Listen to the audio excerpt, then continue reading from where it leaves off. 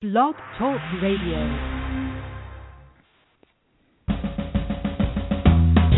Welcome to Lykken on Lending, a weekly mortgage market update providing up-to-the-minute information on interest rates, loan programs, and hot industry news relating to the mortgage industry. Brought to you by Mortgage Banking Solutions, enabling executives to take their business to the next level. To participate in today's program, our guest call-in line is 646-716-4972. And now, here is your host of Lykken on Lending, David Lykken. Good to have you with us. Got emails rolling in saying, hey, I like your broadcast. Thank you so much. Appreciate you tuning in and telling others about this. Get that music stopped in the background. Competing with that in the background is a little bit of a challenge sometimes. But anyway, it's good to have you with us. It is February 23rd, 2015, Monday. It is freezing down here in Central Texas. Out where I live, we got ice covering the cars, and it's okay kind of sort of to drive in. But last week I was in the Mount Laurel, New Jersey area, Philadelphia, outside of Philadelphia. Man, we had a lot of snow, so I think I dragged some of it home. But it was 78 degrees on Saturday here. Hope the weather is doing well for you, although I know many of you across the country are just deep in snow and conditions. We'll have to get a snow report from Paul Muolo here, get a weather report. He's on the line. We'll have him on just shortly here on the broadcast. Got Sam Garcia on as well, getting an update. Of course, Alice, Joe, and Andy giving their insights. Today we're going to be talking about some feedback we've been receiving on recent broadcasts. Also, we get regular requests to talk about some of the trends. Again, Alice, Joe, and Alice and Andy and I are traveling around. Joe has all his market commentary he gets while he sits at his desk there here in Austin. He doesn't travel quite as much as we do, but we do get a lot of insights into what's going on in the markets and some of the trends. So many of you have told us how valuable it is when we talk once a month and just kind of do the roundtable discussion amongst the regulars about what's going on. So today we're in the Hot Topics section. We're going to be talking about and reviewing the last four broadcasts, bringing forth some commentary that's come from and questions that have come from our listening audience. We try to deal with the really hot topics real quickly, and then we deal with it on once a month and just kind of go back over and give you feedback on things that we've received as people have downloaded and listened to the broadcast, and sometimes multiple times. Like they say, so much information in this broadcast. We have to listen to it several times to get the notes down. But anyway, we appreciate you being a part of the broadcast. Very much appreciate you telling others about it. This has been totally word of mouth. We're over 380,000 downloads of this broadcast. Just blows me away. But anyway, good to have you with us. Let's get over and say a special thank you to our sponsors, United Guarantees. Underwriters achieving 24-hour turnaround on 98% of the applications that are being turned in that are on full file applications, in other fully documented applications. And they've been doing this since 2014. Very good turnaround, real solid performance. Their underwriting has been a focus of a 3-year initiative to make United Guarantees full file MI applications faster and easier for lenders, and I think they're one of the quickest, if not the fastest, out there in the industry. United Guarantees employs more than 200 underwriting personnel who collaborate with each customer to ensure 24-hour turnaround on their MI full file submissions. And there's just no other company offering this kind of service on a consistent basis. So they've really made a significant investment. I encourage you to check it out. For more information and advantages about submitting full file applications, contact your United Guarantee sales team or go to their website, www.ugcorp.com/day1. Like that. Mortgage insurance underwritten by United Guarantee Residential Insurance Company. Appreciate them and say hello to all of their representatives across the country. Also, VELMA. Virtual stands for Virtual Electronic Marketing Assistant. We appreciate them. They're the ones that get the word out each day or each week on Mondays about what we're going to be talking about. And so they do a great job getting the notifications out. Lots to talk about. In fact, normally I give an update on what some of the conferences are, but we got a lot to talk about. So Sam Garcia, we're going to have him on a little bit later. I'm just going to point you to the Mortgage Daily website and tell you to go check it out. He's probably got the most comprehensive calendar, and I haven't had a chance to update mine.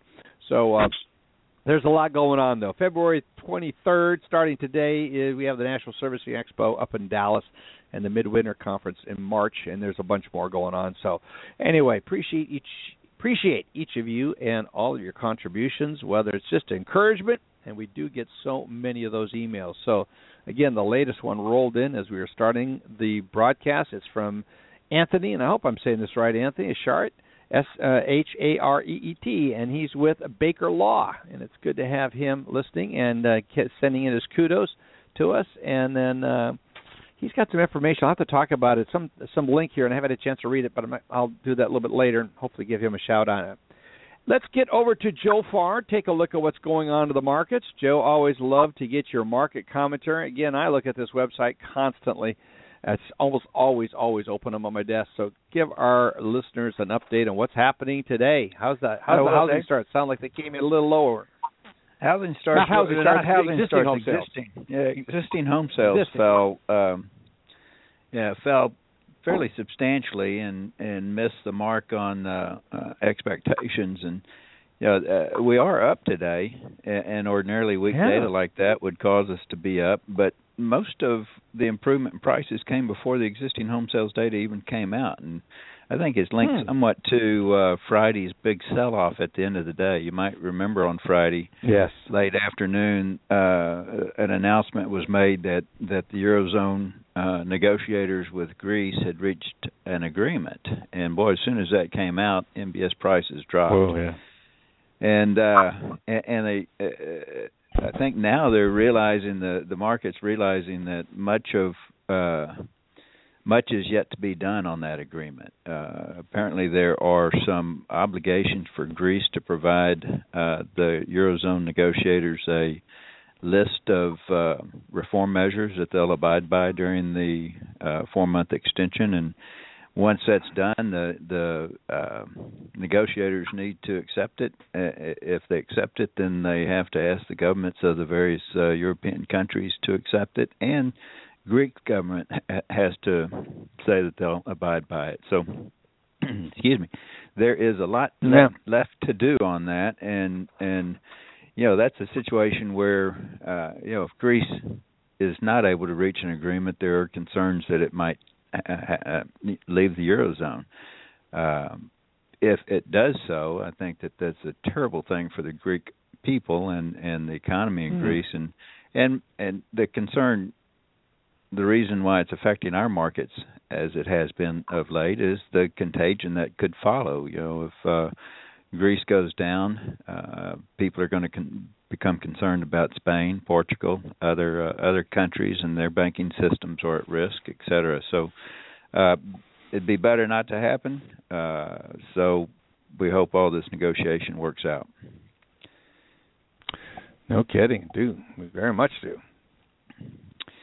So last week, pretty much the same thing. Greece was in the news starting on Tuesday. There was some confidence building that Greece would strike a deal with the Eurozone negotiators, and we pretty big drop in prices, 65 basis point drop in MBS prices on Tuesday. And then on Wednesday, the Fed minutes came out, and they were considered sort of dovish and bond-friendly, and we had a nice little rally on Wednesday, got back about 45 basis points.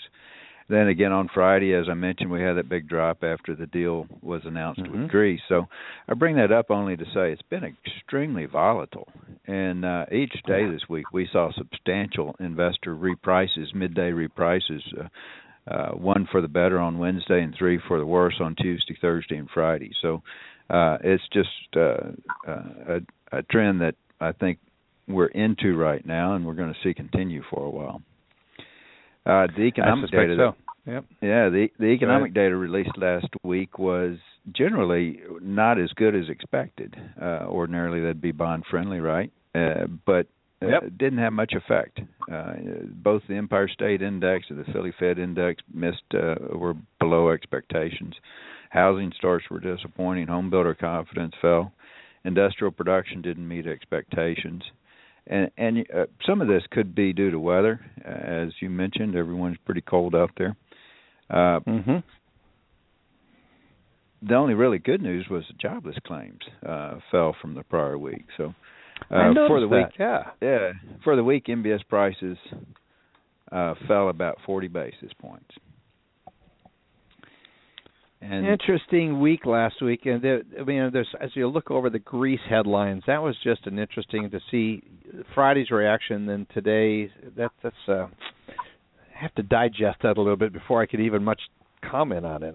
It's one of those ones where I go, very interesting. I thought it was an overreaction, but I want to put some thoughts out there that I'm talking to another people who are very close to the European markets over there, and there's a general feeling Greece is not going to make it, Joe. And there's some out there that are very much saying this is going to have significant ramifications. According to these guys, are more go in the glass half empty category or bucket, and but there's a lot of concerns about this Greece situation and the implications it's going to have worldwide to the financial market. So what is the catalyst? Everyone seems to think that there's going to be a big market correction here. Is the catalyst going to be Greece? What else could it be? But they're pointing to that one, so good one to watch. So this week, absolutely. What do we got? You got more information on Greece, probably. Yeah, absolutely. Actually, the deadline for Greece to provide their list of reform measures is today, and really? I have not seen an indication that they've done that yet. Today is probably this evening in Greece already, so we'll keep an eye on that, absolutely. And then as they've presented it, it's a matter of getting it approved in the various levels. And think about how tough that's going to be on the Greek leadership, given that they ran on a policy of no more austerity and get the troika out of Greece, and here they are. They're going to have to issue their list of things that they're going to have to do because the troika tells them to. So. It's going to be a difficult thing. The economic data this week, durable orders and CPI come out on Thursday. It's the biggest big day. Second revision of fourth quarter GDP comes out on Friday. And then some housing data, new home sales tomorrow, and pending home sales on Friday. So, and Janet Yellen testifying in front of Congress. The House tomorrow, I think, and the Senate on Wednesday. It's her semi-annual testimony before Congress. Any anticipation? I mean, most of the insights we get is from the FOMC meeting minutes, I would think. So I think, are we looking for any, or what should we be paying attention to as we listen to her or read her transcripts from her speech? Dave, I think it's a read on the economy. I think the Fed has been pretty bullish. I mean, they as I mentioned, the minutes were perceived as somewhat dovish, are moving in that direction, and so we'll have to get a read on that and determine to what extent she is concerned about, inflation. Inflation being as low as it is, how much of it's transitory based on the price of oil, and get her read on the jobs situation. Got the JOLTS report coming up here in not too distant future, but her commentary is going to be highly watched, and it could have market-moving potential consequences. And if you're not hooked up to a service like MBS Quote Line, folks, you are not able to stay on top of it.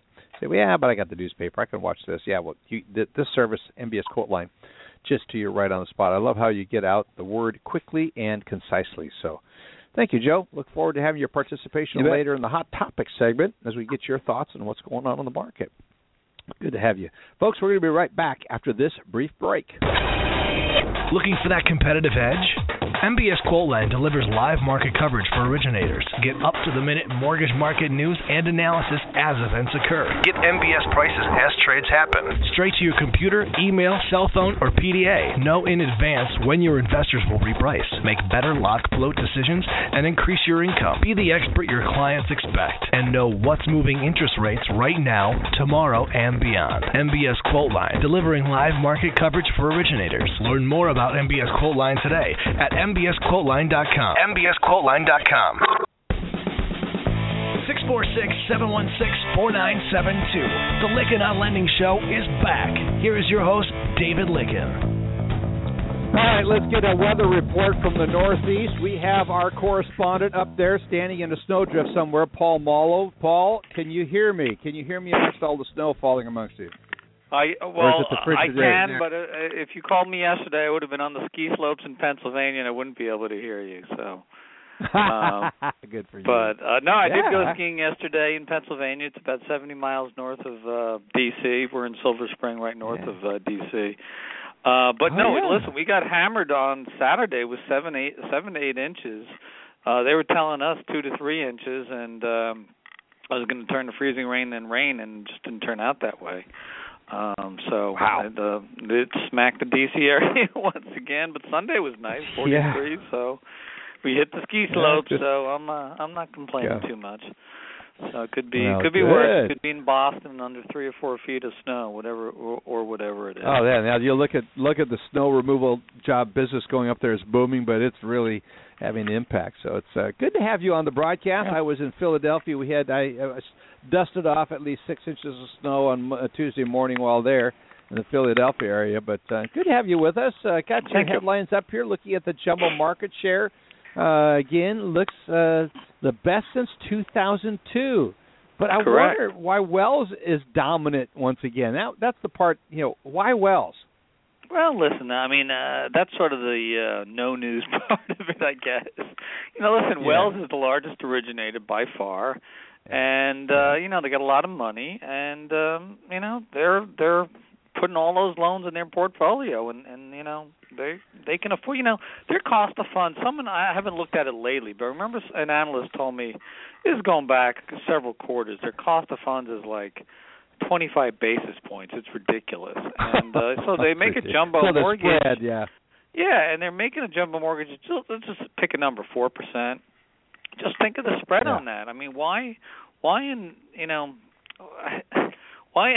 God's earth should they ever securitize a jumbo mortgage and not with spreads like that? And that's the reason that I am told time and time again, until the C&I loan market, industrial and commercial loans starts coming back, we're going to continue to see this trend of all those jumbos going into portfolio. And the jumbo number has to do with market share, by the way.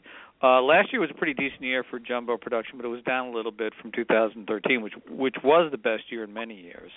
So I should point that out. We're talking about market share here, but it's still important. How does that bode for Redwood Trust and others that have been doing some of the securitizations? Oh, listen, Redwood, they're a smart group of people there. I know some of those people, and they're very bright. And they're just basically turning into whole loan traders. They'll buy on a correspondent basis, and they'll flip them, sell off to someone else. So exactly. They'll flip them. I don't know who they're flipping them to, but it could be Wells. They'll serve as the trading desk and make their money that way. So they're and they're in other businesses too. Yeah. So let's not forget that. There are two very big M&A stories this morning, by the way. The first one is the NationStar buying $10 billion of MSRs from Ocwen. That portfolio has been out there for a couple of weeks at least. We reported on it 3 or 4 weeks ago. It's $10 billion of Freddie Mac rights, and there's no price on that one. But, as everyone knows, Ocwen's getting out of the agency business. They have roughly $182 billion of MSRs of Fannie, Freddie, Ginnie, and they're getting out. So that's the first of many deals. The other interesting one that came out of nowhere was Home Loan Servicing Solutions, which is an Ocwen spinoff, is being sold to New Residential Investment Corp., which is a publicly traded REIT, which has its tentacles to NationStar. Lo and behold, it's basically Fortress is behind them, and Fortress owns 70% of NationStar. Ergo, there's a tie in there. So that one is very interesting. It basically takes HLSS. Out of the mortgage business, and everything will get mushed into New Residential. So, interesting story that came out of nowhere. And lo and behold, on Friday we have Brandon Ivey running about Fitch downgrading 100 non-agency MBS that are serviced by Ocwen. That came out on Friday before the news of the HLS deal. So. Also, VA's ready to issue their qualified mortgage rule. That's coming in May. One of the reasons we put that out there, VA, lo and behold, VA's doing some really nice increases in business. There's a lot of lenders out there that are pushing VA loans heavy, And as you probably know, one of the reasons is maybe the no down payment feature of VA mortgages. Exactly. So that's probably one of the primary reasons. And then in the short take section, we have Ocwen share prices up nicely on the MSR sales, and a couple other related stories, and a little note about cash calls, non-QM loan, and a little nod to Fidelity, which the big mortgage vendor grew its revenues by 21% in the fourth quarter. I should point out that Fidelity owns the two big mortgage vending brands, ServiceLink, as well as Black Knight Financial. So that's all the big stuff for now. Good, big stuff. Good. Hey, what's your thoughts overall on Ocwen? How are they going to weather the horrific storms they've said? Well, any thoughts, any feel from your perspective as I comes can't across figure your them desk? out. Well, I know they keep claiming, we're going to be an originator, and that's nice. But you got to spend money to make money, and I don't see them spending money in originations. I really don't. Yeah. I don't know. I don't know what the future of that company is. I look at it and just figure they're going to basically liquidate all their holdings and return all the money to the shareholders. I don't know. I can't figure it out. I really can't. It's a mystery to me, but it's a lots of fascinating speculation story around that one. Yeah. It is always fascinating. Well, you track some great stories. Appreciate you coming on, giving it down. Glad you got up on the slopes. I love snow skiing. I'm a little jealous that you live that close to some snow skiing, and it should have been really good snow. Basically, what I fell in my car on Tuesday, I found in my car Tuesday morning. It was just that white puffy stuff. It's perfect. Well, that's right. You got no mountains there in Texas, right? You just got foothills, right? No, we got to drive. Almost a day's drive over to New Mexico to get any kind of real skiing. No, and right. that's Taos definitely is a good ski area. I understand. I haven't been there, but I love Taos. At least on the winter. Been there many times, and yeah, it's good altitude. Well, I appreciate it, man. Come on out and visit us. Appreciate you, and greet everyone there at Inside Mortgage Finance. IMNFnews.com, folks. Check it out. If you're not subscribed, be sure to do so. Thank you very much, Paul. Appreciate it. Thanks for having me, dude. Let's move over. Bye-bye. You bet. Always. Look forward to having Alvey give us an update. Alice, good to have you here. It's fun to listen to Paul cover all these details and all of that. And but also, Alice, just what's going on in the world of regulatory and legislative update. What you got? Well, we have a few things. Last week we reported about a couple of bills that have come out. So Congress is back from the presidential recess, and we have H.R. 982 trying to go after the Mutual Mortgage Insurance Fund. As you might know, on February 11th, HUD was testifying, and in that testimony, they got grilled. Castro got grilled pretty hard about, how could you reduce the MIP when the fund is not up to par, and it's not maybe it's okay to operate at this level. You can't be doing things that appear to take it in reverse. So he really, if you want to read the testimony, he really took it hard from Congress that this should not have happened. So this legislation, it just seems to be a few of those folks trying to send a message. If the Mutual Mortgage Insurance Fund gets in trouble, don't ask the Treasury for any help other than if the money's needed for the foreclosures only. It can't go for anything else, so paying the claims.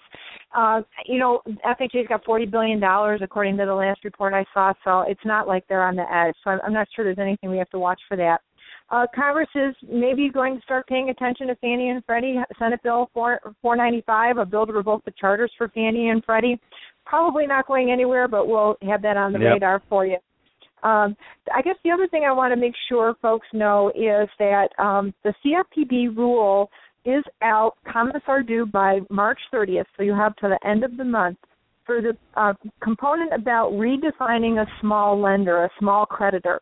So today your competition is, or for those of you who are small creditors, it's 500 loans throughout the year, and they are looking to change that to 2,000. So essentially it means more companies will qualify for that small creditor exemption. Surprisingly enough, only 7 comments have been posted.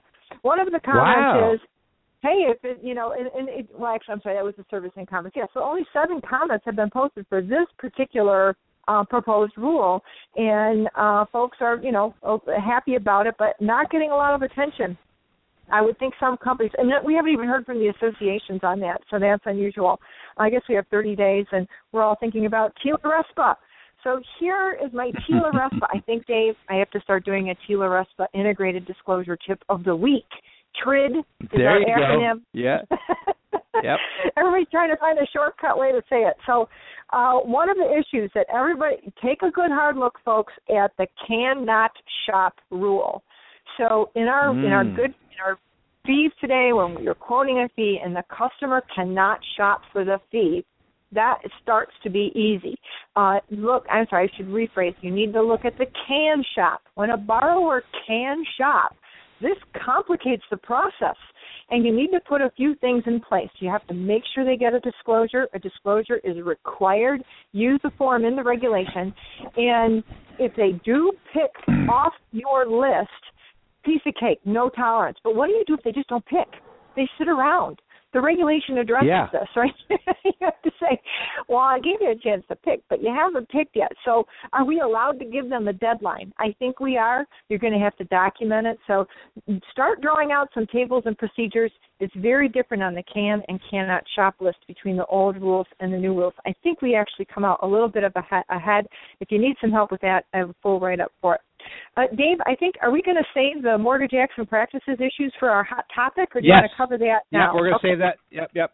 Let's cover that in the hot topic section, because that is, it's showing up with CFPB, and I want to definitely cover that then. But that's good. So, folks, stay tuned. We're going to have more on the MAPS regulation, mortgage acts and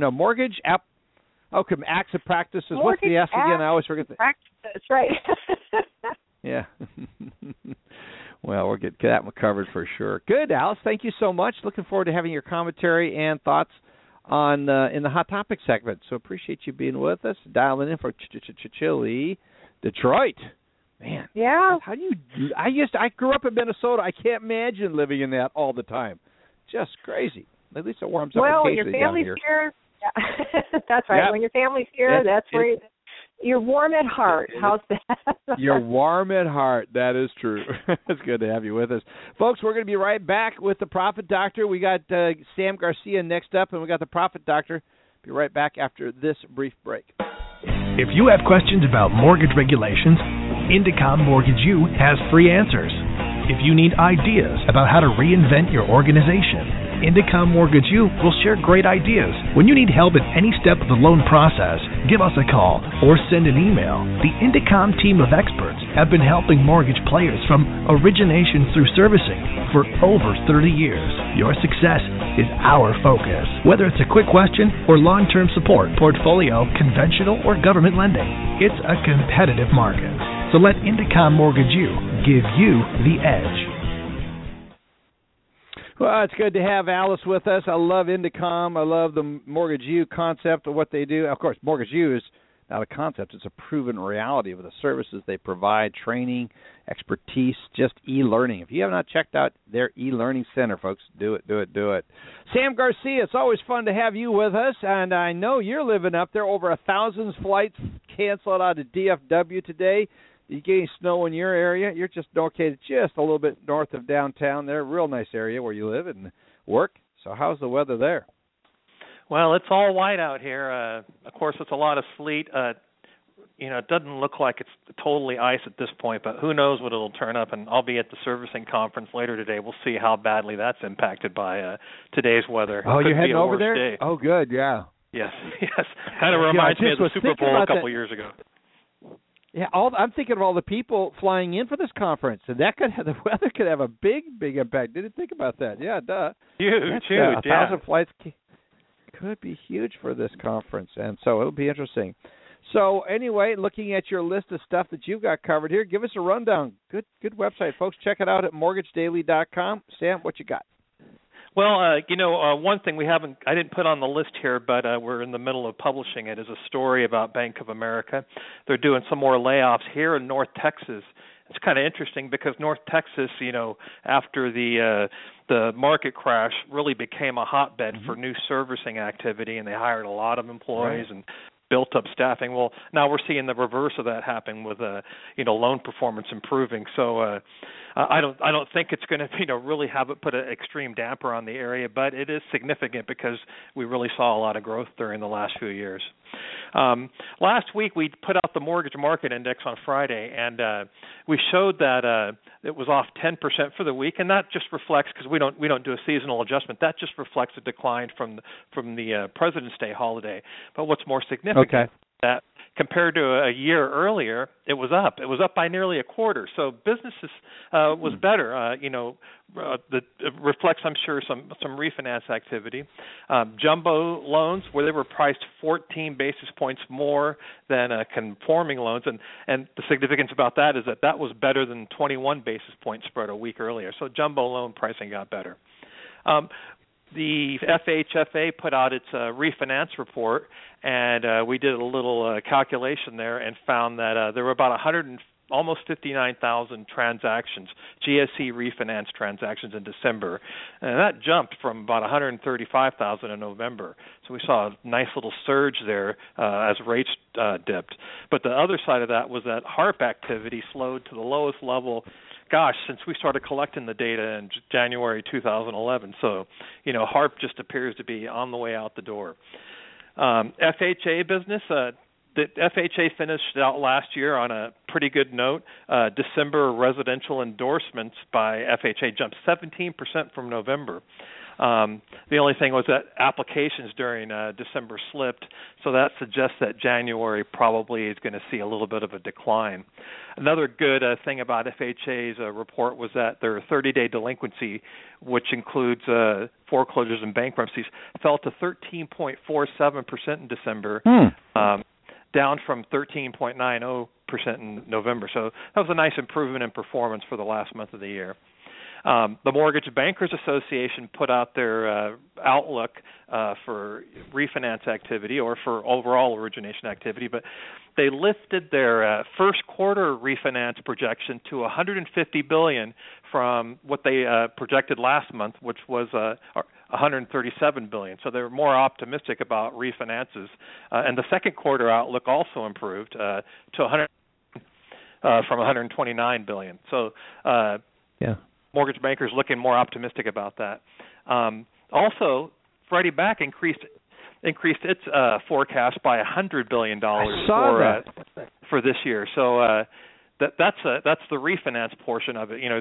Nobody's increasing purchase activity expectations, but we could see that refinance activity just keeps looking better for the moment. Of course, with rates jumping recently, we don't know how long that's going to hold. Finally, Ellie Mae put out its Origination Insight report. We saw that Ellie Mae reported the closing rate was 62.4% in January, and that's an improvement from 60.2% a month earlier and 55% a year earlier. Wow. So terrible, still. Yeah, well, improvement's always good, right? Improvement's good, but I'm still looking at that ratio. That's something we got to talk about in the hot topic segment because that's not good. Anyway, go on. Sorry. and also the time it took to close a loan sped up to 40 days from 42 days in December, so closing a little more quickly, and it was actually 45 days a year earlier, so even that much better. And, that's improvement, yeah. The only bad news from Ellie Mae's report was that credit conditions tightened, with average credit scores rising and average loan to values and debt to income ratios declining. Interesting. And that's pretty much it. It's amazing that an LOS now is become, because the amount of data they have flowing in there because of the market share they have, it's actually a great place to get some performance statistics. So how often do they publish out of the Ellie Mae? Or how often does Ellie Mae publish reports like this? Is it quarterly or is it monthly? This comes out every month, and like you say, it's just full of rich with details. Nobody else reports this kind of stuff, so it's very valuable. Give you a good picture of what's going on, and I really like most from that report is it shows how credit conditions are. When we see credit scores lowered and income ratios higher, why that shows a little bit more flexibility going on out there.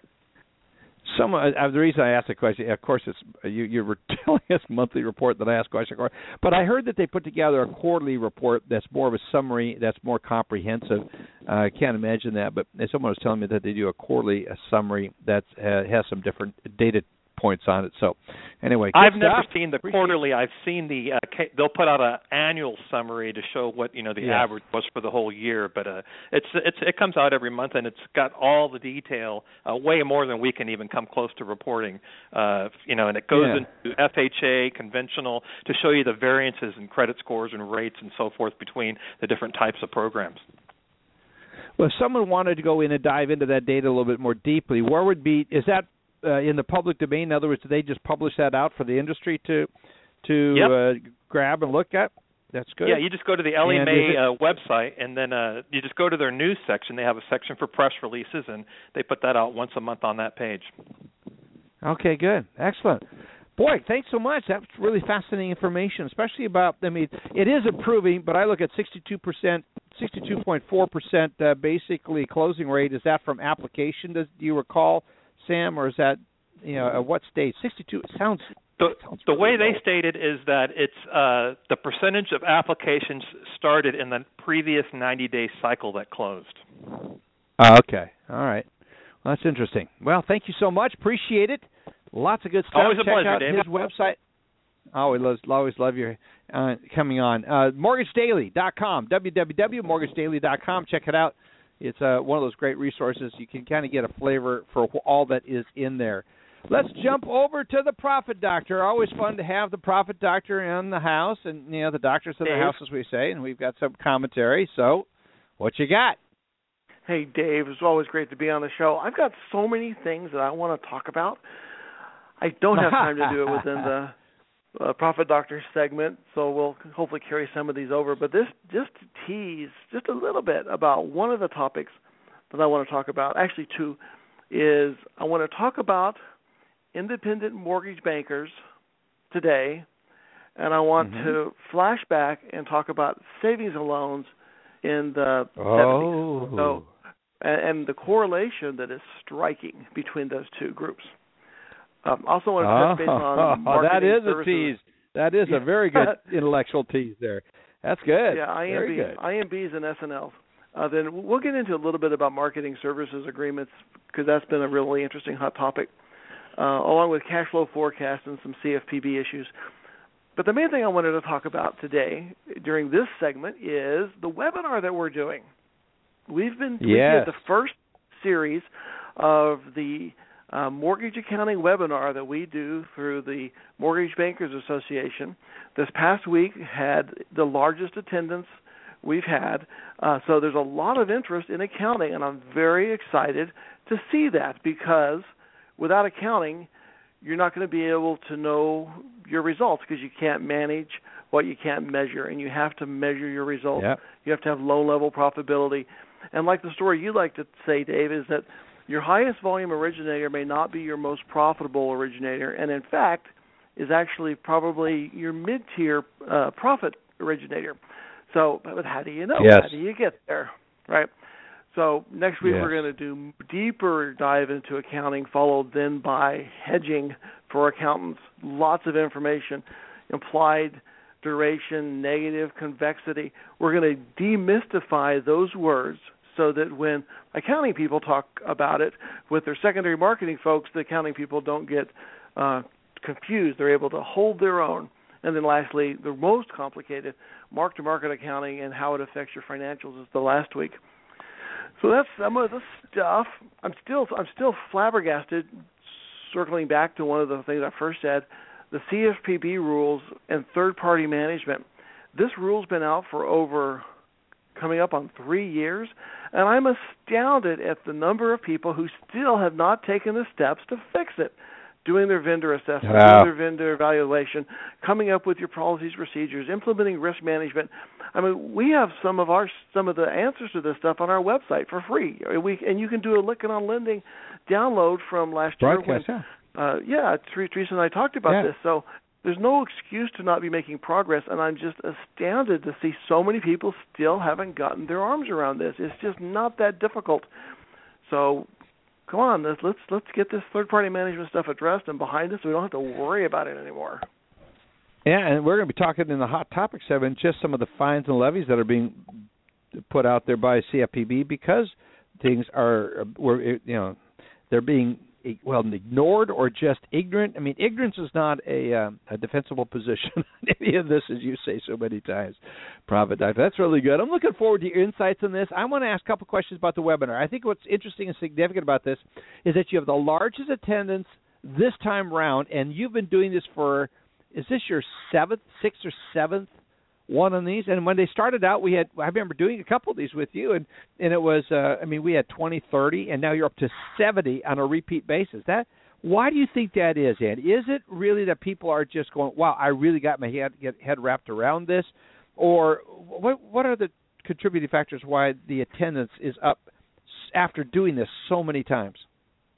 Well, I think that the CFPB's presence in our industry and the renewed regulatory focus that we're seeing expand has people realize that, details matter, process matters, how you get it done matters, and you've got to know where your numbers are. I think with enhanced compression of the profit margins, the increased demand on margin from regulatory compliance, when you got to squeeze more out of the same process, you need to make certain you have really, really, really accurate and well-calculated metrics. And so that's part of what this does, is it gives people the ability to make sure their checkbook's reconciled. And so that's what we help them do. Well, it's fascinating. It's a really good webinar. A lot of the feedback has just been really, really positive. So, folks, check it out. Go out to the MBA website. Where's the best place for people to connect if they want to register? Because you can jump in on this, even though it's underway. You can subscribe by session, and is this a 4 or 5 week session, Andy? This one's a 4-week session, and okay. So there's 3 more left, and they go to mba.org. And then click on conferences, and there it'll see webinars. Click on webinars, and then you'll see the accounting series under the current webinars, and just click on it and sign up. And it's really simple and easy. And we're just now this week getting into kind of the deeper dive into accounting, so it's not too late. It's not too late to pay attention and see how some of this all fits together, because accounting is a cycle, and it's all about understanding the pieces and parts that fit together to make it so that it makes sense. Well, I'm got to tell you, good job on it. I get a chance to listen to this, and I always learn. I don't care how many times you do this, and how much of an expert you are in accounting. You got to just constantly be getting updates. Good stuff. Good to have you with us, Profit Doctor. Always love it, and can't wait to get your commentary in the next segment. We'll be right back, folks, with the Hot Topic segment, going over the latest industry trends, some things we want to point out, and then we're going to have some discussion to answer some of the listeners' questions that have come in from the last 4 or 5 broadcasts. Good to be with you. We'll be right back after this. Mortgage Banking Solutions is the preeminent management consulting firm to the residential mortgage lending industry. No other firm in the U.S. offers the menu of services or the level of expertise to the industry. If you're looking for help converting from past efforts to hedging, or need help with bookkeeping to know your profit per loan, if you are interested in making the transition from broker to banker, or if you just need a roadmap for success, Mortgage Banking Solutions' primary focus is to enable executives to take their business to the next level and guide them down a path towards success and profitability. With over 300 combined years of experience in all facets of mortgage lending, the Mortgage Banking Solutions team of professionals has the expertise and know-how to help you accomplish your goals. New warehouse lines of credit, broker to banker transitions, transitioning to hedging, financial and accounting services, or meeting your capitalization needs. If you need help with these or any other aspects of your business, please contact our Mortgage Banking Solutions sales team to see how we can help you at 512-977-9900. That's 512-977-9900. Mortgage Banking Solutions, enabling executives to take their business to the next level. It's good to have you with us, everybody. A lot of emails are flowing in as a result of our broadcast. Last week, I had a lot of people wanting to connect with our special guest, Eileen O'Grady, on the topic titled "The Comeback of Private Securitizations," and it was very interesting, the feedback we got. A lot of people tuned in and have downloaded and passed that around. In fact, Profit Doctor, I know you would love to have listened to that. Eileen O'Grady is someone I worked with since 1976. Going back a long, long, long ways. So I refer to it as my mortgage adolescence. But, Andy, it was really interesting to listen to the tenants. And one of the reasons I had her come on the broadcast, and I just want to get your thoughts on it because Joe and Alice had a chance to comment a little bit to some of the things she said. And I know you probably haven't had a chance to download and listen to the broadcast. that particular broadcast yet, but basically the reason I had Eileen come on, she's someone I've known for many, many years, a long, long time, since 1976. She's put up with me all these years and my tendency as originator to torture the underwriters as much as I did. No is never no, something we're going to talk about here a little bit. But the reason what caught my attention, she was attending the ABS, or the Asset-Backed Security West Conference in Las Vegas, and she said, Dave, more than 50% of the people they budgeted to attend to this conference showed up with their checkbook wanting to register at the last minute in this. And it has to do with the fact that the ABS markets are looking at coming back and filling a need that's just out of agency, just out, not going back to subprime. She was very clear to say she does not see any reason or rationale for the subprime to come back. That's going to stay in the hard money space, probably should stay there forever. We did that journey. Hopefully we learned something out of it. But the just out of agency, that non-QM product that a lot of banks are portfolioing, that community banks are portfolioing, is really where she sees this coming back, and she sees it happening over the next within the next 2 years. And so knowing that, I just want to get your thoughts on that. You've been in the industry, Andy, for so many years. I'd love to get your thoughts on what you think will happen and your opinion. I know it's just an opinion, but it's a pretty good one. So give us your thoughts. Well, thanks, Dave. Back in the 90s, when I was at Bank of America in California Markets, we launched our own REMIC. And so we were managing. For those that don't understand a REMIC, if you want to explain what a REMIC is. Real estate mortgage investment conduit. So we would funnel non-agency production through this private securitization path in order to release B of A, Bank of America issued private label securities containing jumbo product. And the spreads between agency and jumbo were probably on the order of 100 basis points in yield, something like that. So it was a fairly significant number. And that worked. Now, today, to go on asset-backed securitization for for agency, for qualifying conforming loan balances that are just slightly outside of the agency qualification, or maybe because of the aggregator overlays.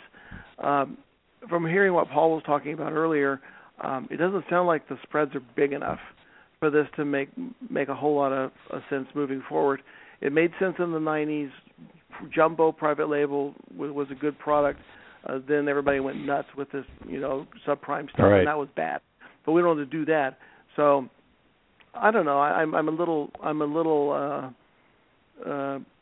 with a degree of caution hearing this path that there really is a market for ABS for conforming product. I just don't think it's big enough, and I think that as aggregators release their overlays, because that's a big push right now. Wells Fargo is saying they're going to pull off their overlays, and as more people become Fannie Direct, is there really that much of a market for Fannie Mae non-eligible ABS?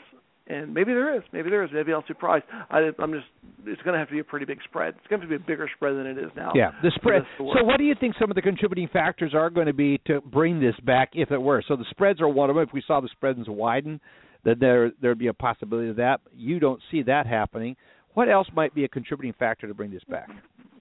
The volume as a whole. We're a $1 trillion industry, and back in the 90s, we still were futzing around $1 trillion, so the volume probably is going to be okay. But demand, there's going to have to be a demand for it, and with mortgage rates in the 4s and jumbos in the 5s, maybe you can get there. I think sellers are going to have to do holdbacks, or sellers are going to have to provide discounts. We're going to have to get the yield attractive, so private investors are going to see the benefit of going out of the MBS realm, the conforming Fannie Mae, Fannie, Ginnie, guaranteed structure to this private label asset-backed structure where all of a sudden the buyer has credit risk. Even with AAA tranched structures, we learned that doesn't matter because Fitch doesn't know how to evaluate mortgages because they were AAA subprime things that had 150% loss rate. So I think we have some path to go because why would I take the risk of investing in something other than agency when I can? I mean, why would I invest in something where I have to do a lot of due diligence, I have to trust a rating agency, and maybe I pick up some spread over the confidence and security of going to straight up MBS? And I have one thing to throw in there, Andy, to get your point.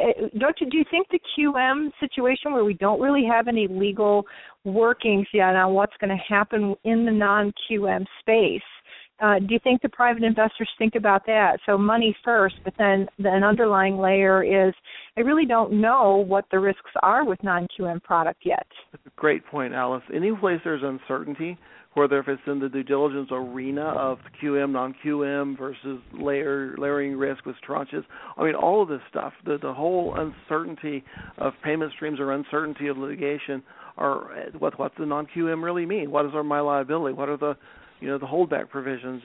Do I really have to retain? I mean, all that stuff is going to cause investors to go, now wait a second, why do I want to do this when I can go MBS? So I just don't see it as, it's going to have to be a big spread, and they're going to have to address all of these complexities, I think, before it's going to get footing. Well, I've got one reason. I'll throw a little curve into that. First of all, several people asked Alice to get your comment about this. Do you see the regulatory world being such that people are being wooed into this, or is the regulatory risk just kind of it's going to take out any, even if the spreads increase, it's going to take out any desire to get into it. And then I've got a counter to that point that I had as a real good email dialogue with. So, Alice, what about the risk from a regulatory standpoint, which is kind of what you're saying, but someone wanted to ask Alice, how can anyone get into this with that hanging over their heads? Well, I think I think it's a challenge, especially as Fannie and Freddie have tried to be a little more transparent on their reps and warranties. That's part of what's contributing to lenders considering lifting some of their overlays, now that we have the new structure for the reps and warranties in the 3-year window, that's helping. And so on the regulatory side, we all have to do the same thing, whether it's non-QM, non-agency. So that's just a level playing field, and this should be the same risk for anybody interested in investing in mortgages. So the different issue is the non-QM. And I think there are lots of reasonable non-QM loans out there. I mean, jumbos for one, but there are companies trying to tip their toe in the water for some reasonable risk-taking with what they believe to be good compensating factors, and it might even be fine with a regulator. What we don't know is if the economy turns south, what is going to happen in the courts, and that's the big unknown factor in non-QM, which no one can answer today, not even the top Washington attorneys. So it's just an unknown. I'm looking at the clock. How much, Joe, any thoughts on, after you were participated in that broadcast, any thoughts on the private securitizations? Any thoughts on that? Yeah. I think that private securitization is going to have a hard time until the agencies start charging more for guarantee fees than what the risk is. We've seen that go from 15 to 20 to be 50 to 60 now, and as soon as that becomes more than what should be charged, I think the private securitization market will come in.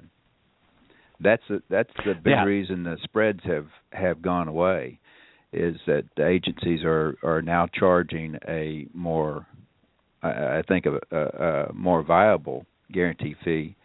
And as soon as they start charging too much, I think the private sector will come back in.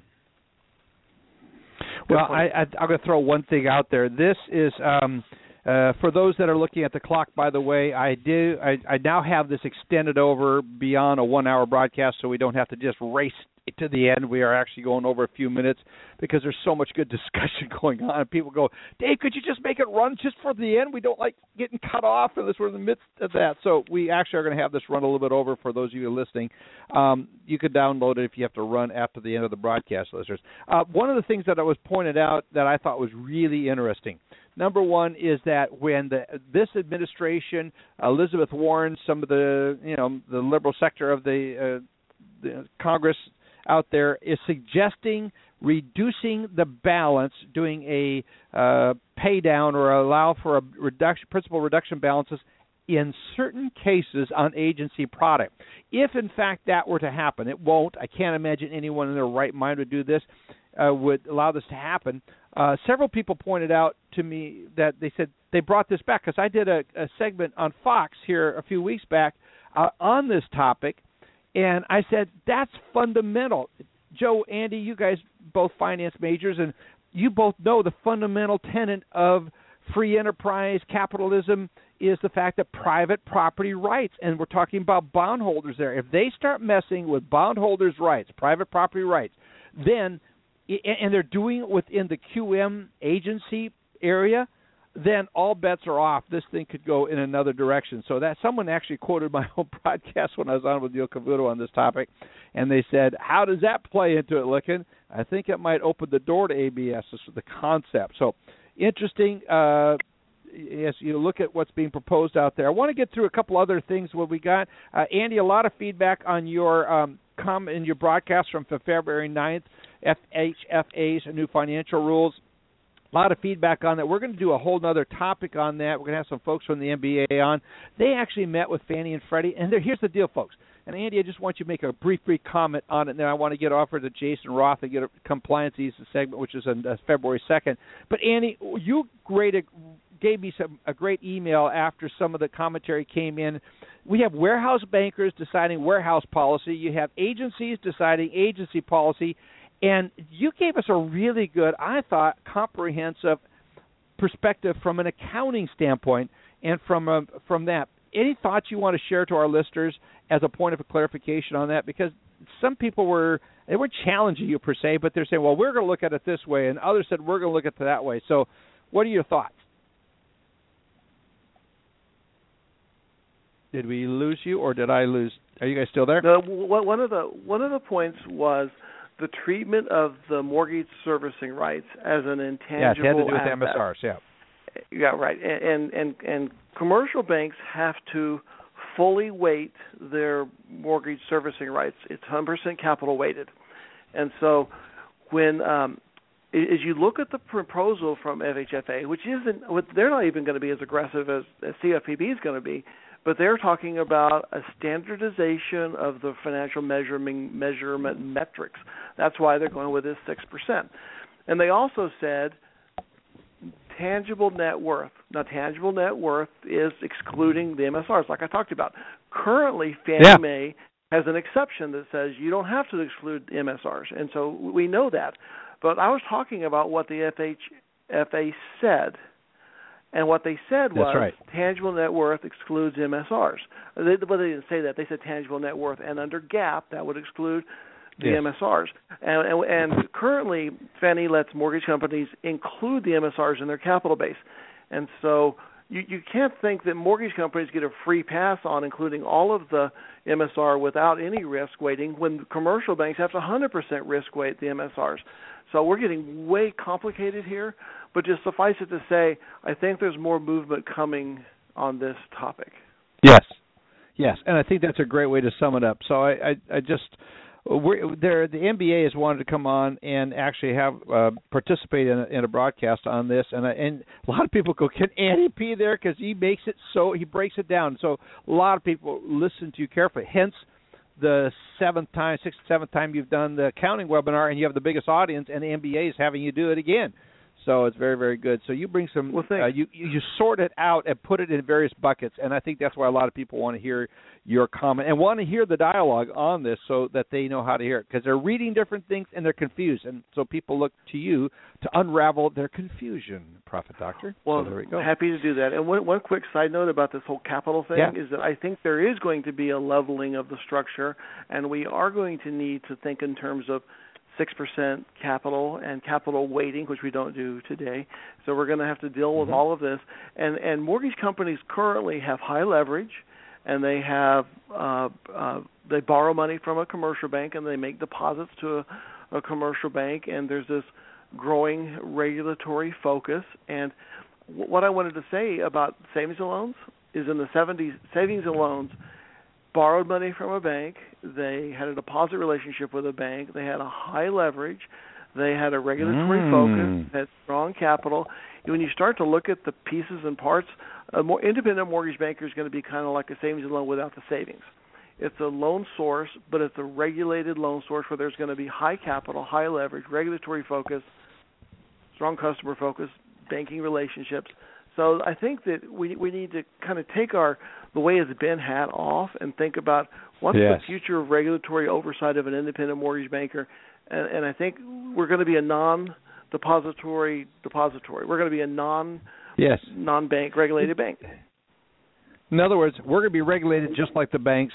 You could go out and buy a bank and not feel any difference all of a sudden. Is what I'm getting out of this. I think we're going to have higher leverage potential, but yeah.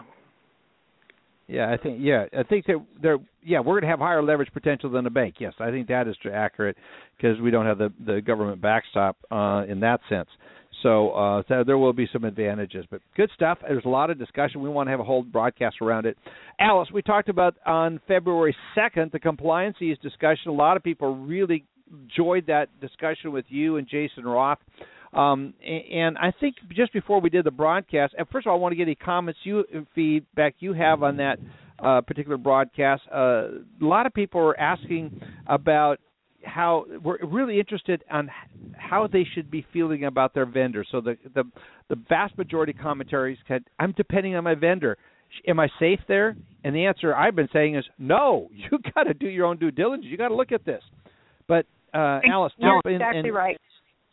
Yeah, you're exactly right. I mean, certainly the services that are out there for compliance checking of the data in your system will each operate differently, and I know some systems come with their own compliance software, but the lender has to completely understand how it's working, how that fits with their process, and they have to identify what are the gaps within that process and where is the data pulling from. You have to know the questions to ask your provider. You can't sit around and wait for them to just tell you what you want to hear.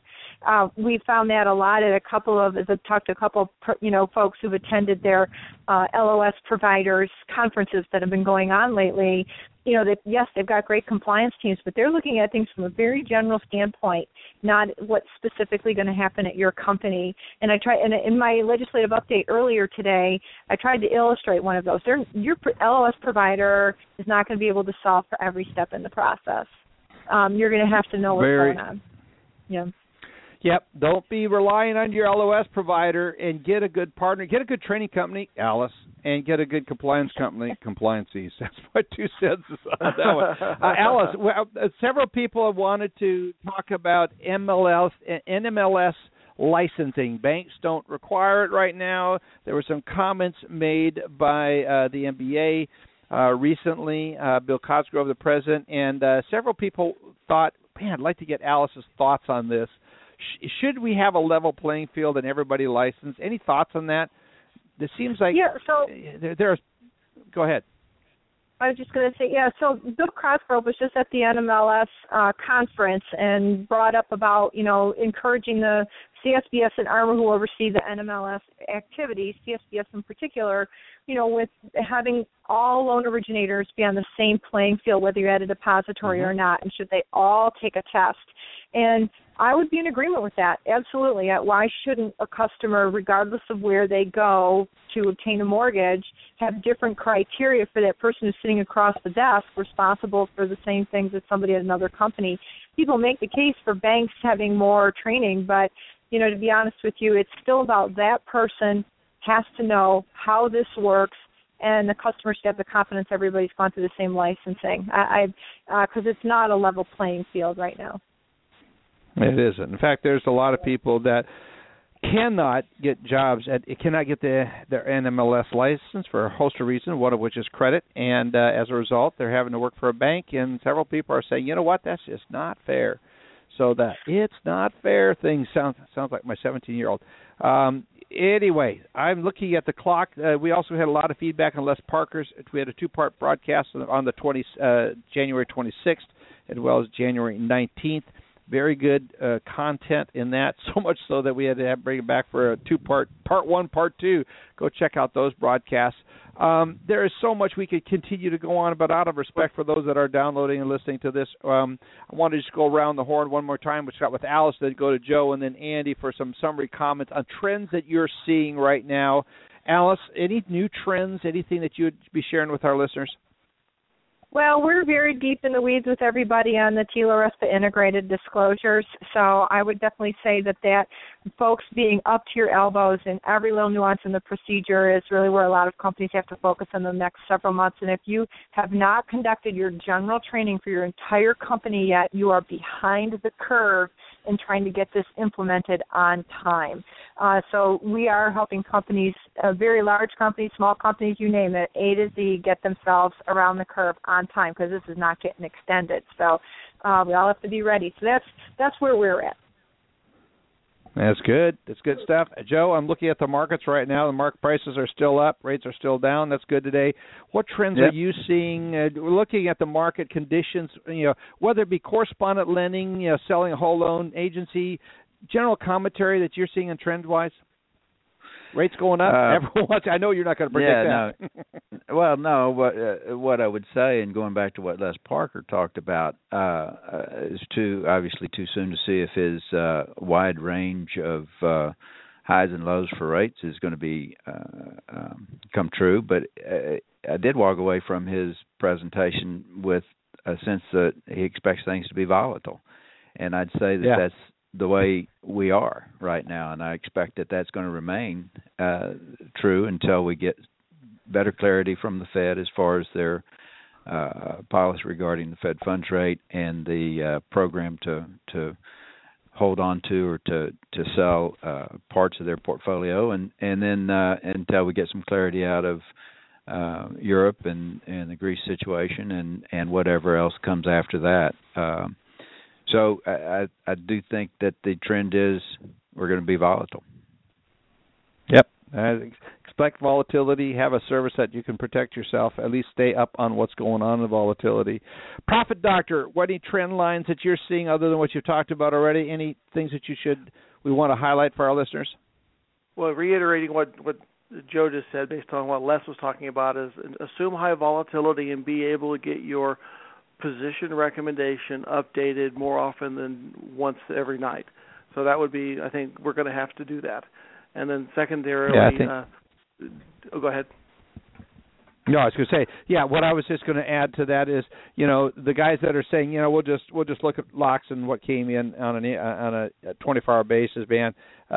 Those that are going after the markets close are taking risk. I think they're going to be taking on way more risk than in previous cycles. So, I think it's very important.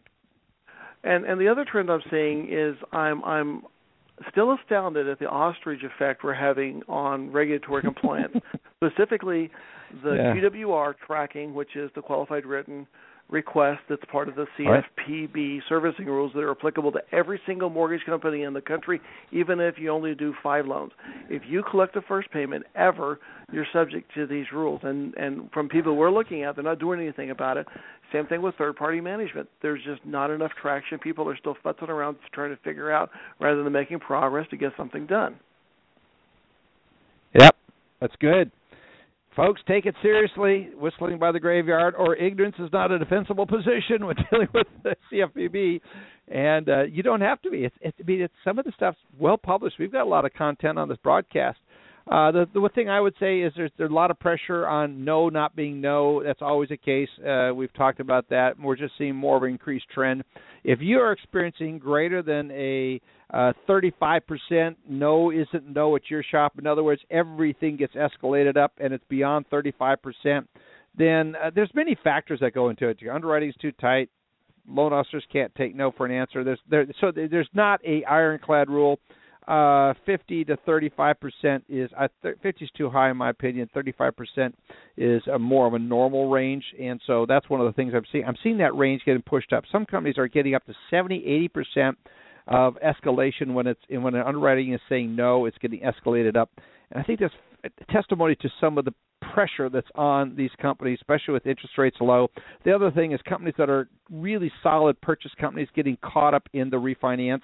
Gosh, be careful, guys. The bread and butter of the future is really in the purchase business.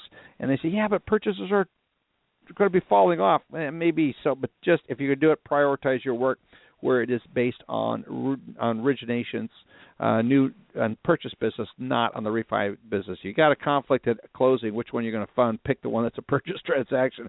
Seems common sense to me, but sometimes in real life, common sense isn't always so common out there.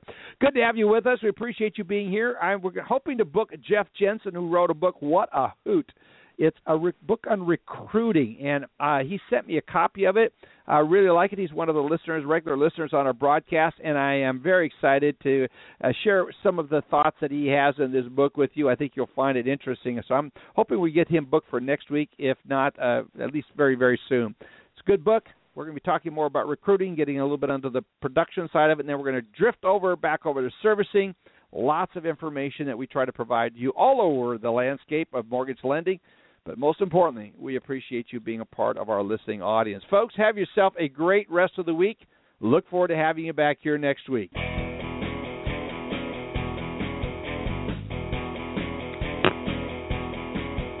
This has been Lykken on Lending, a weekly mortgage market update with your host, David Lykken of Mortgage Banking Solutions, enabling executives to take their business to the next level. Today's guests were Joe Farr from MBS Quoteline, Andy Schell of Mortgage Banking Solutions, and Alice Alvey, President, CMB of Mortgage U. Come by next week, and thank you for listening.